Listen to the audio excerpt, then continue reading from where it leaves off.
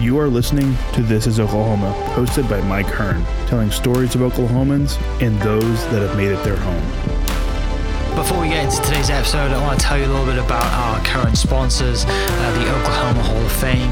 As you well know, if you've been following This is Oklahoma, they've been a huge part of this podcast. So this podcast is presented by the Oklahoma Hall of Fame, telling an Oklahoma story through its people since 1927. For more information on the Hall of Fame, go to www.oklahomahof.com and follow them on Instagram for daily updates at oklahomahof. Also, for the podcast, a new sponsor, RCB Bank. The home market is booming and RCB Bank is here for you. If you're in the market to buy a home, a mortgage pre-qualification will make the process much easier. Talk to one of our mortgage professionals today. RCB Bank, that's my bank. With approved credit, terms and restrictions apply. Member FDIC, Equal Housing Lender, RCB Bank, NMLS 798151. What's up, guys? Welcome back to another episode of This is Oklahoma. Mike Hearn here, your host, back with another episode down at the Bedford studio today to talk some design. I have Don Beck with me of Beck Design. Congrats on 40 years. That's a huge achievement. Well, we're pretty thrilled about it. I never really thought I'd even live to be 40 years old, let alone have a firm 40 years old. Yeah. No, it's awesome. And thanks to Natalie for putting us together. I know she's done a 1 year anniversary, right, with you guys, and yes, seems to be having a great time. She's still there, which is good. But, you know, design stuff, right? I was always kind of a lover of design. I had a design technology class when I was in high school. And outside of sports, that was like my only kind of fun class. I didn't really enjoy school, but we used to go make things and play on early CAD. And we had a laser cutter, which we thought was amazing, until one day I programmed it wrong and the laser cut through the wire, and I was not the teacher's best friend for a while, but thankfully there's insurance for that kind of stuff. But you still have all your fingers. I still have all my fingers. You didn't laser those off. Didn't laser those off, thankfully. But yeah, I mean, design is such a wide variety of concepts, right? You can put so many things in there, and you know, looking at the website, which I'll link in the description for people, you know, the project that you guys have done and the impact that you've had in Oklahoma City, and obviously most recently the awards that you kind of had for that. You know, people are recognizing all the work that you've done. There's a lot to get through today. We might miss a few things, but let's start with, I guess, where did you grow up? Northern Illinois. I actually, my family is a farm family from northeast Iowa. Mm-hmm. So really lived up on farm and small town in Iowa. Then my family moved to Illinois, a place called the Quad Cities, Moline Rock Island, right on the Mississippi River. So that's really where I grew up in northern Illinois. Yeah, so grew up, farming, and that's not easy, is it? Well, we moved off the farm when I was really young and then moved into the city. Okay. And so it's kind of farm-related in a way. I worked for John Deere, Harvester, Caterpillar Tractor, and a lot of construction. Yeah. As a kid, you always play with dump trucks and tractors, and that must have been fun to be around machines like that. Always played on construction sites, those kind of things, yes. So where does the passion, I guess, for design come in? Do you go into high school and think, I'm naturally good at this? Like, where does that kind of avenue come about? Well, the way it came about in where I went to high school in Moline, Illinois, we had what was called D-Wing, which was all vocational auto mechanics. So I took all those classes because they were easy. You know, we were rebuilding cars. I was in wood shop, metal shop. Yeah. And then there was this class called architectural drafting. So I thought, well, it looks like it could be an easy A. So I thought I took that class, and it was tough. I got an A, but I worked really hard at it, and I liked it. Mm-hmm. So, but anyway, I was always kind of the biggest goof off. I had print shop, and so I would print hall passes for all my buddies. Mm-hmm. And so I'd go get them out of class the period before lunch. Yeah. And we grew up on the Mississippi River, so on the Iowa side, drinking age was 18. Illinois side, it was 21. Yeah. So I got everybody hall passes. We'd get out. In print shop, I changed everybody's driver's license because back then they were paper. Right. So I created kind of fake IDs. I just switched the dates around. Yeah, so we'd go over the bridge to Iowa to Shakey's Pizza, $5 all the beer and pizza you could drink. So we'd go over there, do that, come back to class. Yeah. Well, a few guys got caught, and my counselor kind of knew about it. So when I told him I was taking this architectural drafting class for an easy A, which wasn't an easy A, I told him later, I said, I did pretty good in that class. I think I'll be an architect. Yeah. And he just laughed at me. He says, oh, you're lucky to make it out of high school. First of all, no college would ever accept you. And if you could get in, an architectural program is tough. It's difficult. You would never make it. Don, you'd be an outstanding ditch digger. And that's it. So I left, and it really kind of pissed me off. Well, yeah, of course. And I thought, someone you know how doubting you are when you're 18. Of course, no one can tell me what to do. Right, and prove you wrong. Yeah, so I thought, well, this guy's full of crap. So I thought, I'll do what I want to do. You know, at 18, no one can tell you what to do. Mm-hmm. So I got out of high school, I got to thinking, you know, he could be right, but I wouldn't admit it. So I thought, well, there's only one way to find out. So I tried to go to work for an architectural firm, see if I could make it. And they weren't hiring. So I had to work on that, and I said, well, look, I'll make you a deal. You let me work here for 1 week, and you don't have to pay me. And at the end of the week, if you think I have anything at all to contribute, you got to hire me. Yeah. And then you pay me whatever you think I'm worth. I don't care what it is. So, but you know, I'll work here a week free. Yeah. And at the end of it, if you don't like, I'll leave. We shake hands. Right. You don't owe me anything. So I ended up working there for about 1.5 years. Yeah. And that helped a lot. And so when I went to architecture school, I was way ahead of a lot of people because I had really designed a couple buildings and produced drawings. And so it sure beats being on a dairy farm in northeast Iowa milking cows at 5 a.m. Right, or digging ditches, no doubt. Or digging ditches. Yes. I bet you got so many great memories, though, from eating that pizza and having a couple of beers at lunch with your mates. There were, we'd come back across the river, the Mississippi River, and my buddies we had back then on cars were called curb fielders, and these little spike things. So if you got too close to the curb, you scratch. So we'd come back, and the bridges were narrow, and we were rubbing on the side. I mean, we were, just inches going across the bridges, and there were pretty some interesting. That's awesome, isn't it? And I mean, we've all got kind of stories, right? Growing up, and you're doing things, and you look back and you think, "What were we thinking?" But it's part of growing up, isn't it? You got to make, do those things and make mistakes and learn from that. But tell me about go back to like just telling them to give you a chance for a week. People don't do that really ever anymore. If someone comes into your architecture firm and says, "Just give me a week. You don't have to pay me," like you think, man, you must be actually really good, right? No one really does that or says that anymore, but it's a great lesson for people listening. I mean, what do you just think? I'm going to give it a go, and I'm going to prove you wrong? And well, I was convinced somehow that I could convince them to hire me. And I didn't know what I would need to do, but I stayed late, at 5, 6 o'clock. Everybody went home, but I would stay there till 9, 10 o'clock at night, doing a lot of extra work. So it would look like, wow, in an 8-hour period, look how much work this guy did. So they never really knew how late I was staying. They left a key so I could lock up when I'd leave. But I thought, well, my counselor might be right. Maybe I'm no good at this. But I learned a lot. One of the guys was a licensed structural engineer as well as a licensed architect. Yeah. So I learned a lot from those guys. I really did. Yeah. It was a great experience. And you said that gave you a leg up then when you went to architectural school because you've kind of already done like a semi-internship, I guess, learned a lot of the stuff that you were probably being taught. I was. I mean, I learned about structures and, bending moments and designing beams, welded connections. Learned a lot of that before I went to school. And unfortunately, a lot of people who graduate from architecture school, there's a high percentage of graduates who have never worked for an architectural firm until they get out of college.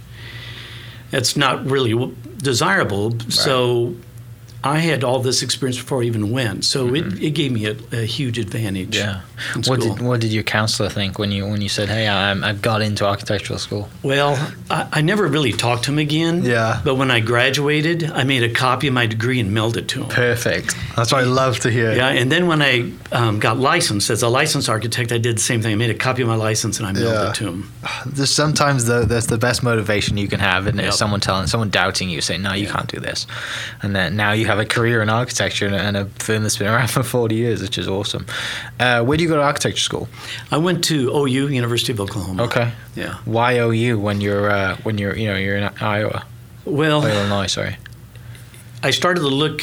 I realized I was going to have to go out of state. I in a design competition, I won this particular competition, which had a scholarship to go to University of Illinois, but I'd been going to a junior college, so I was going to have to transfer in. And they said, well, all the architecture classes or sections are full, so you're going to have to wait 3 semesters. And I didn't want to wait, so I started looking out of state. And I was looking north and northeast, and I met this guy, probably heard this kind of a story many times with this guy in a bar. Yeah. And after a lot of heavy drinking, he was going to OU, and he's one of the premier design students out of OU, and probably in the last 30, 40 years. So he convinced me to go to OU. Yeah. And Bruce Goff was a former dean at OU, pretty famous international architect, and he came back my last semester and picked 3 students, and I got to study underneath him. So for me, it was really a great experience to come to OU. And being from Illinois, we didn't have good football, but when we came to OU, there was a great football program. Yeah.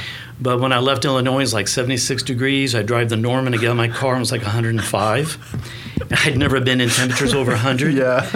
And I got out, and I thought, maybe I just need to get back in my car and go back north. So I'm still adjusting to the heat. Same, yeah. That hangover is a lot worse at 100 degrees, isn't it? Oh, yeah. You know, of course, the best way to get rid of it is the same way you got it. Exactly. And that works. Exactly. Don't take that advice, people listening. Oh, that's awesome. So you get to Norman. Football's great. You're having a great college experience, and you have a new friend that you met at the bar who's going to OU, right? Yes. What's school like? What? It was tough. A lot harder than anything I'd ever done. The deeper you got in, the more difficult it became. But we probably would average at least 2, sometimes 3 all-nighters per week. Yeah. And back then, that's what it took. I mean, we would spend 70, 80, 90 hours a week just on architectural projects. So you'd skip going to other classes like psych or business or business law, whatever else you had. We would skip those classes and only focus on architecture. Yeah. And at that time, like, obviously there's no real CAD stuff or modeling or everything you're doing like it is today, right? So you're building hand models, right, out of wood. Also wood. Yeah, and all that kind of stuff. Yeah, all models hand built. We might spend 200 or 300 hours on a model. Yeah. All the drawings were pen and ink, original drawings on illustration board. And, if you made a mistake, you were kind of SOL because you just can't erase ink. Yeah. We were at the studio one night, kind of pulled an all-nighter. There was a couple of nights for a major deadline. And, you were doing anything to stay awake. Drinking coffee, that truck driver coffee that you got to slice. All that nasty. And you had 4 or 5 beautiful pen and ink renderings, and I spilled a black cup of coffee on one of them, and it ran down. We wiped it quick, and it left this big coffee stain. So we thought, well, what are we going to do? What are we going to do? So I just ended up getting, a bunch of paper towels and dipped in coffee and did a wash over all the drawings. So it looked the same. Yeah, it kind of had this sepia look, and professor loved it, loved the graphics, and then a lot of people started doing these kind of coffee washes. So brilliant. Yeah, I was able to make it work. Yeah, and I mean, you graduated, right? You got through it. Got through it. What does mom and dad think when you said I'm going to OU, and then you graduate as well? Oh, they were surprised. There were 7 kids in my family, so I think they were happy. We got rid of one. We got 6 left to go. Yeah. So, but they were pretty surprised, real proud, I guess, that one of their kids had gone off and graduated actually from a legitimate college. Right. So you mentioned after you graduate, then do you go with the architect Goff and go work under him? Was that why you graduated, or was that after? That was while I was in school. Okay, cool. I studied under him at OU, my last semester there. Yeah. And then we had won a major design competition, so we had offers to go to Houston, Chicago, and New York. And I ended up staying in Oklahoma, and the weather here is brutal, but the people here are wonderful. Yeah. And I think that's one of the best things about Oklahoma are the people. And I found the people here, they just have a good soul. Right. Caring, warm people. They're not fake. I've had so many good people who have helped me. I mean, I've been really, really, really lucky. Yeah. It meant a lot of great clients that we got to work with. And so it's, Oklahoma really, I've lived here longer than any other place. Yeah. And so for me, I tell people I'm not from Oklahoma, but I wish I was. Right. No, I mean, everything you're saying I can resonate with, because I totally the same way. I mean, when I graduated, it was like, or when I was in school, like my first 2 years, I'm like, can't wait to get home, can't wait to do something else. And then like my junior, senior, I'm like, I might stay. And then you're like senior, I'm like, I'm not going anywhere. So where'd you go to school? Southern Nazarene. Oh, you told me that. I'm sorry. I should know that. On the golf. Yeah. So they have I think all the cool buildings came after I graduated, which seems to be a normal thing. But yeah, small little school. Has a bit of a wide reach, I guess. It was kind of find someone that's from there. Yeah. So when you graduated then, did you even think about going back home? Or, I mean, when you got offers from fancy firms in the big cities and stuff like that, you thinking, or do you think, you're going to stay here? I stayed here, but I was never going back to Illinois. Mm-hmm. I mean, where I grew up in the Quad Cities is mainly farm implement. So there's not a lot of great architectures, happening there. There's not a lot of great opportunity. And here, I was really in the right place at the right time. Mm-hmm. In 1980, 81, I designed Bricktown, did the master plan with Neil Horton. Yeah.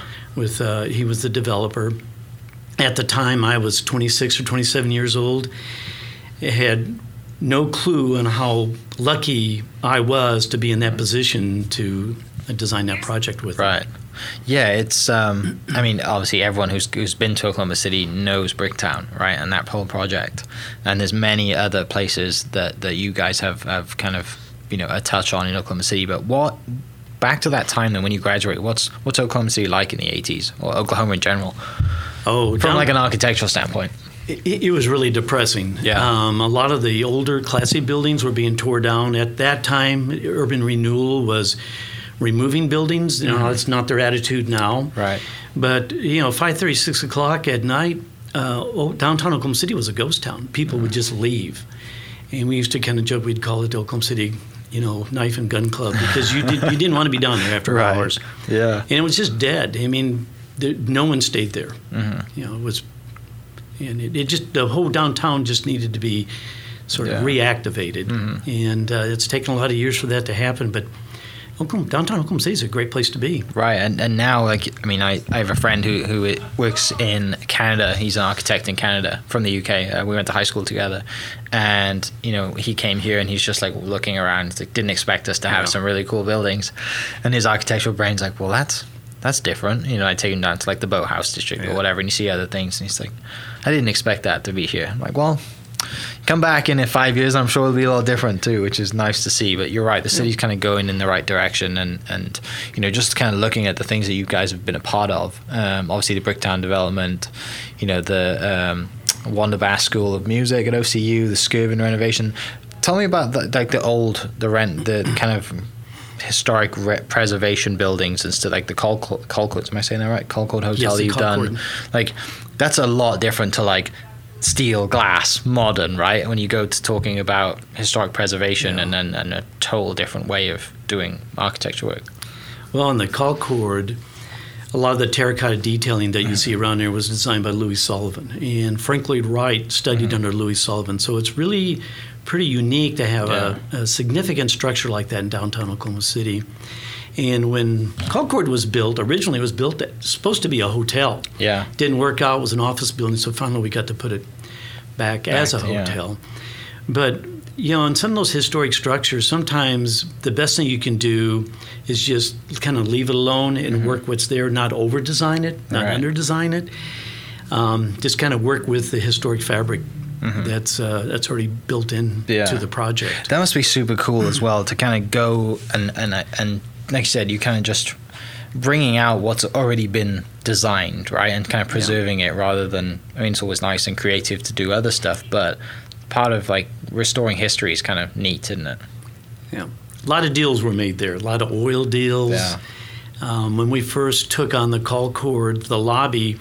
Back in the day, you could smoke, and a lot of guys would be in there smoking cigars. So we cleaned off, a thick layer of just tar and nicotine from cigars. The walls were yellow. So if you've been in there lately, it's beautiful marble. It's really a great structure. It is, for sure. And there's a long list, and I'm going to put all of the list that I have in front of me in the description so people can go to that and check out the stuff that you guys have done. One of the cool pictures in Oklahoma City, I think one of the coolest pictures you can take while you're here is when you're in the museum taking a picture of that airplane, Oklahoma City Museum. Yeah. You got the Capitol, but you guys have an involvement in that building too, right? We designed that building, developed the concepts. It was a national design competition. They started with 45 firms, a lot of local firms, but firms from New York, LA, Chicago, Miami. So we were just lucky that our design was selected. Yeah. And kind of the theory behind that, Bob Blackburn, who was the director at the time, His hopes was to get the Winnie Mae, that airplane that's hanging there, that Wiley Post, and Will Rogers died in. And he wanted us to design a prominent location for that. And at the time, the dome was not built on top of the Capitol. Mm-hmm. So we went to the site, kind of did a site analysis, and looked and thought, if the dome could get built someday, what a backdrop. Right. So we kind of used that and pulled the Capitol and dome into our design by that large glass panel system, which is over 100 foot tall. Yeah. So we just kind of hung the plane in there, and it kind of designed that as a permanent exhibit. Mm-hmm. And so we wrapped the entire museum complex around that concept. And then if you look at it in plan, we also just wrapped around the cloverleaf piece, as you exit off the drive. Yeah. The other design solutions by the other architectural firms that were shortlisted and submitted design were all rectilinear solutions facing south. Toward the governor's mansion, but we wanted to orient it toward the Capitol and toward downtown, and just thought that was Well, people get married at that location now, right? People have wedding ceremonies like in front of that, in front of the plane or under the plane in front of the building. It's a cool spot. When I walked into that building, you're just like, whoa! Like you don't expect it if you've never been there before, which is it's a cool spot. And then the building that's not too far away from that, which is the Department of Wildlife, that's a mad building. Right? Like, I mean, you talk about wildlife and like the waterfall and everything that's in there. I walked in there, I'm like, this is nuts. Well, that building originally was, the first phase was designed by Bill Howard, who was a Frank Lloyd Wright student. And so when we renovated the building and added on, we tried to keep with that same character. So our addition to the north and on the backside to the west is very Wrightian to stay with that character. And we met some of the greatest people in these projects, like Bob Blackburn, Neil Horton, but on the Wildlife Building, got to meet John Grondike out of Enid, Oklahoma. And he'd been the Wildlife Commission, the head of the commission for like 44 years. And now the building's named after him, which is very appropriate. But they challenged us to design a building that would really establish the character of all the different parts of Oklahoma and the wildlife. It also was a design competition. In the interview process, we had to bring a design concept, and we did a study model. And pretty much the design that we brought to the competition is what got built. But Paula Beck in our firm did a lot of the interiors with others, but some of the really neat features in there is where you go to get your hunting license. Paula designed that like a duck blind, so it's got all the camo and everything on there. So it really does, I think, express Oklahoma, different species, and really another great project to work on. And it's amazing that all these different people have trusted us to design these buildings. I mean, architects were good at spending other people's money. And like the History Center was some over 50 million, 53 million. The National Weather Center was 60, 70 million. And it's kind of shocking that people will really trust you to spend that much money on their buildings. So it's a lot of fun. Yeah. Well, and you guys have the involvement in the Myriad Gardens too, right? We did, years ago, we did master plan for Myriad Gardens. I Am Pay was the original master plan, and then we did an update. And then we renovated. There was a section, south section below the Crystal Bridge that had never been occupied because day one it leaked. Okay. And so working with Jim Talbert and his group, they said, well, what can we do with this? It's leaked from day one. And they've had several companies try to stop it. So I said, well, Jim, let's just let it leak. And he said, well, I've never heard an architect that say, well, let's let the building leak. And it was leaking through the walls because it was below grade. So we just came out with a new wall, about 3 feet, waterproofed it, let it leak so it's like an internal gutter, and we run it down and pump it out. And so, we got this wet wall. And so they were able to occupy that. And so our role was developing this educational space below grade that opened out into the Crystal Bridge and the water. So another really a lot of fun to work on that project. Yeah, no doubt. And it's you know, when you go to the website and you see the things that you're involved with, and it's not just here, right? You know, you guys have an office in Tulsa and New York City as well. So is that just general expansion that's happened over the years? It is, and all the great projects I've got to work on, you know, a lot of times I get the credit for it, but we have such a strong staff, and there's no way these projects could have been accomplished by any one individual, and not certainly by myself. I mean, it's thrilling to be part of the design team, but you know, there's a host of engineers, acousticians, theater consultants, CAD people, interior people. So it takes a really strong, powerful, really creative team to make all this stuff happen. Yeah. I guess getting to this point, then, you know, with obviously 40 years, what's next? Where's it going? You know, you don't strike me as the person who's slowing down anytime soon. Well, the way I look at it, I was 27 when the firm started, so I've had a lot of great opportunities. You know, I've been up to the plate many times and really lucky, really blessed. And we have so much more talent in the firm. The people in the firm now are much more talented than I've ever been. Yeah. So it's time to kind of just step back, and I want to see what all these young creative people, what they're going to do over the next 40 years. Yeah.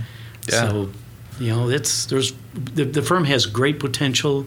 We have a great backlog. We have some amazing projects on the boards that we're working on. And the strongest talent that we've ever had in 40 years is now at the firm. Yeah. It's a good place to, I mean, you probably feel pretty, I mean, some people I've interviewed in the past, they kind of like, they don't want to let the reins go because they're worried that no one can do it as good as them. But it's good to hear you say that, right? That you have confidence in the people coming behind you, that you know that, hey, I mean, even if I was to just kind of stop and not be around as much, like this place is still going to be running and it's still going to do great things. Hey, there's someone always better than you. I mean, our key and what we always try to do is make sure the best work that we produce is the best that we're capable of. Yeah. But there's always someone out there who's better.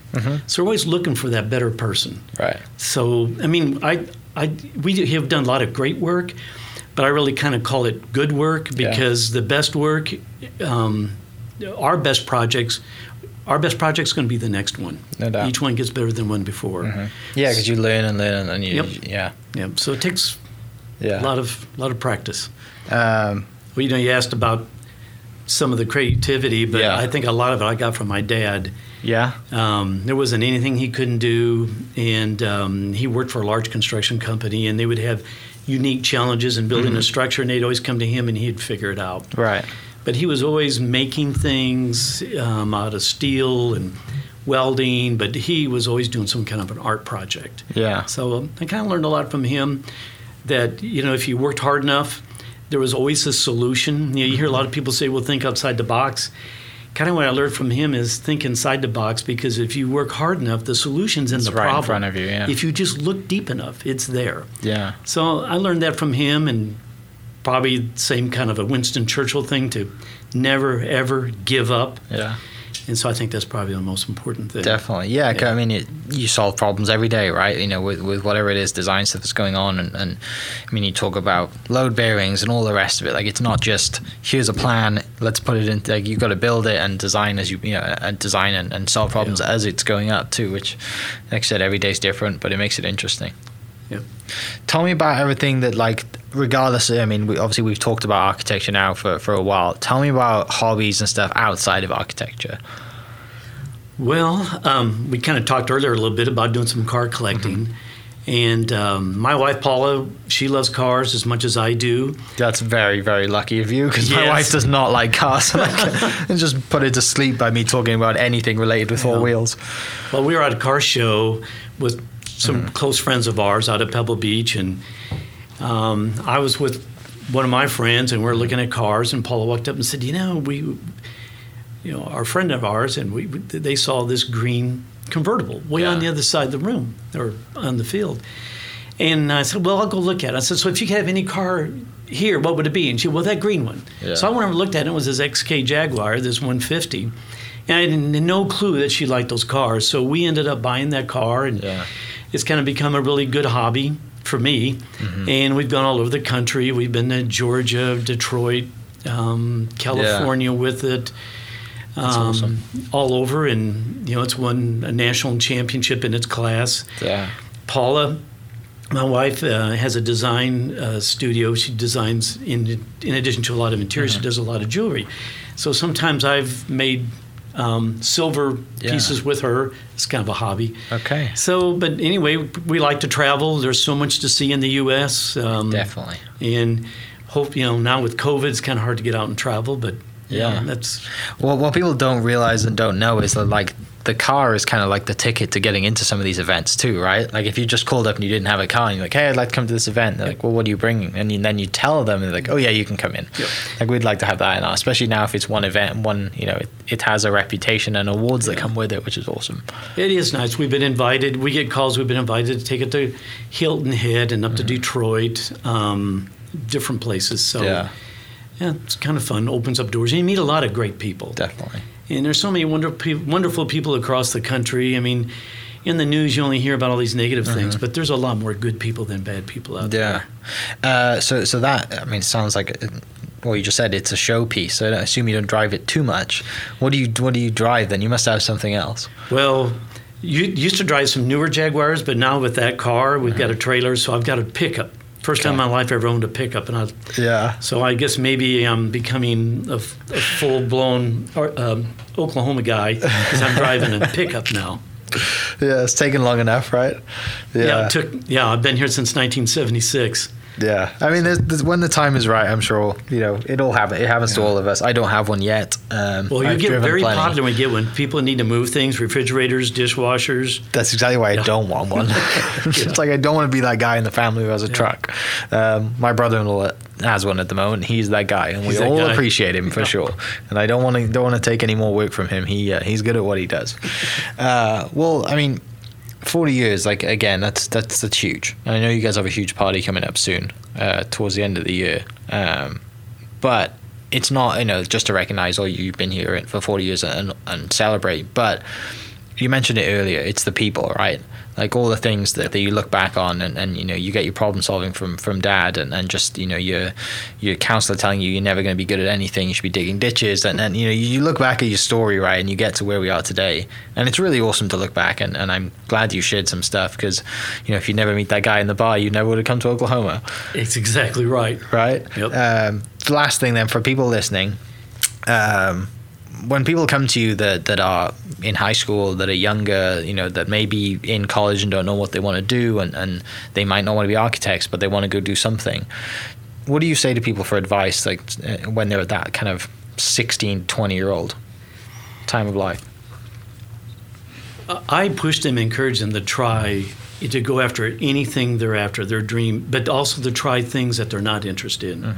Because, everything in moderation. And the more things you try, the more experiences you have to draw on. Yeah. So, I tell them, some people ask me, if you do something over, what would you do different?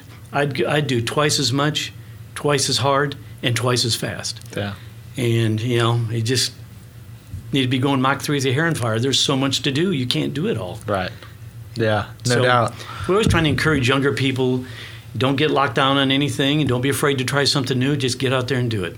All right. Well, Don, thanks so much for coming down. Again, congrats on 40 years, and I'm looking forward to seeing more impact in Oklahoma City and you guys getting more awards. I mean, you have over 100 design awards, which I can't name all of them, but I will link all of them below so you guys can check that out. Thanks for coming down. I really appreciate it. Look forward to seeing that car one day. Okay. I got to see it. We'll bring it over. Thanks for having me, and I expect to see you at the 40th party. It's going to be at the History Center that we designed. I will be there for sure, okay. And I'll try and convince my wife to get out of the house and off the couch on the weekends because that's what she likes to do. Like most women who I'm gonna say most women. My wife loves to come home after a week of work and sit on the couch and cuddle with my dogs, who are her dogs, but she doesn't listen to the podcast, so I can say that.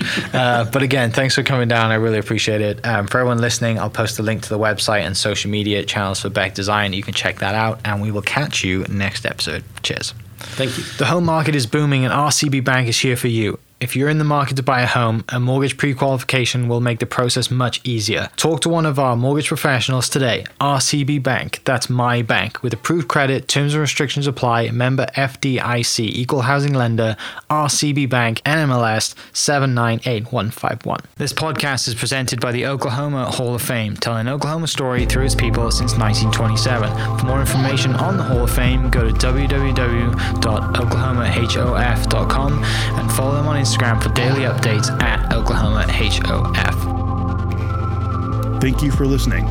We are inspired by those around us and hope that you are too. Make sure you subscribe to this podcast on your favorite podcast platform and leave us a review so we can keep telling your stories. For more great Oklahoma content, follow This Is Oklahoma on Facebook and Instagram.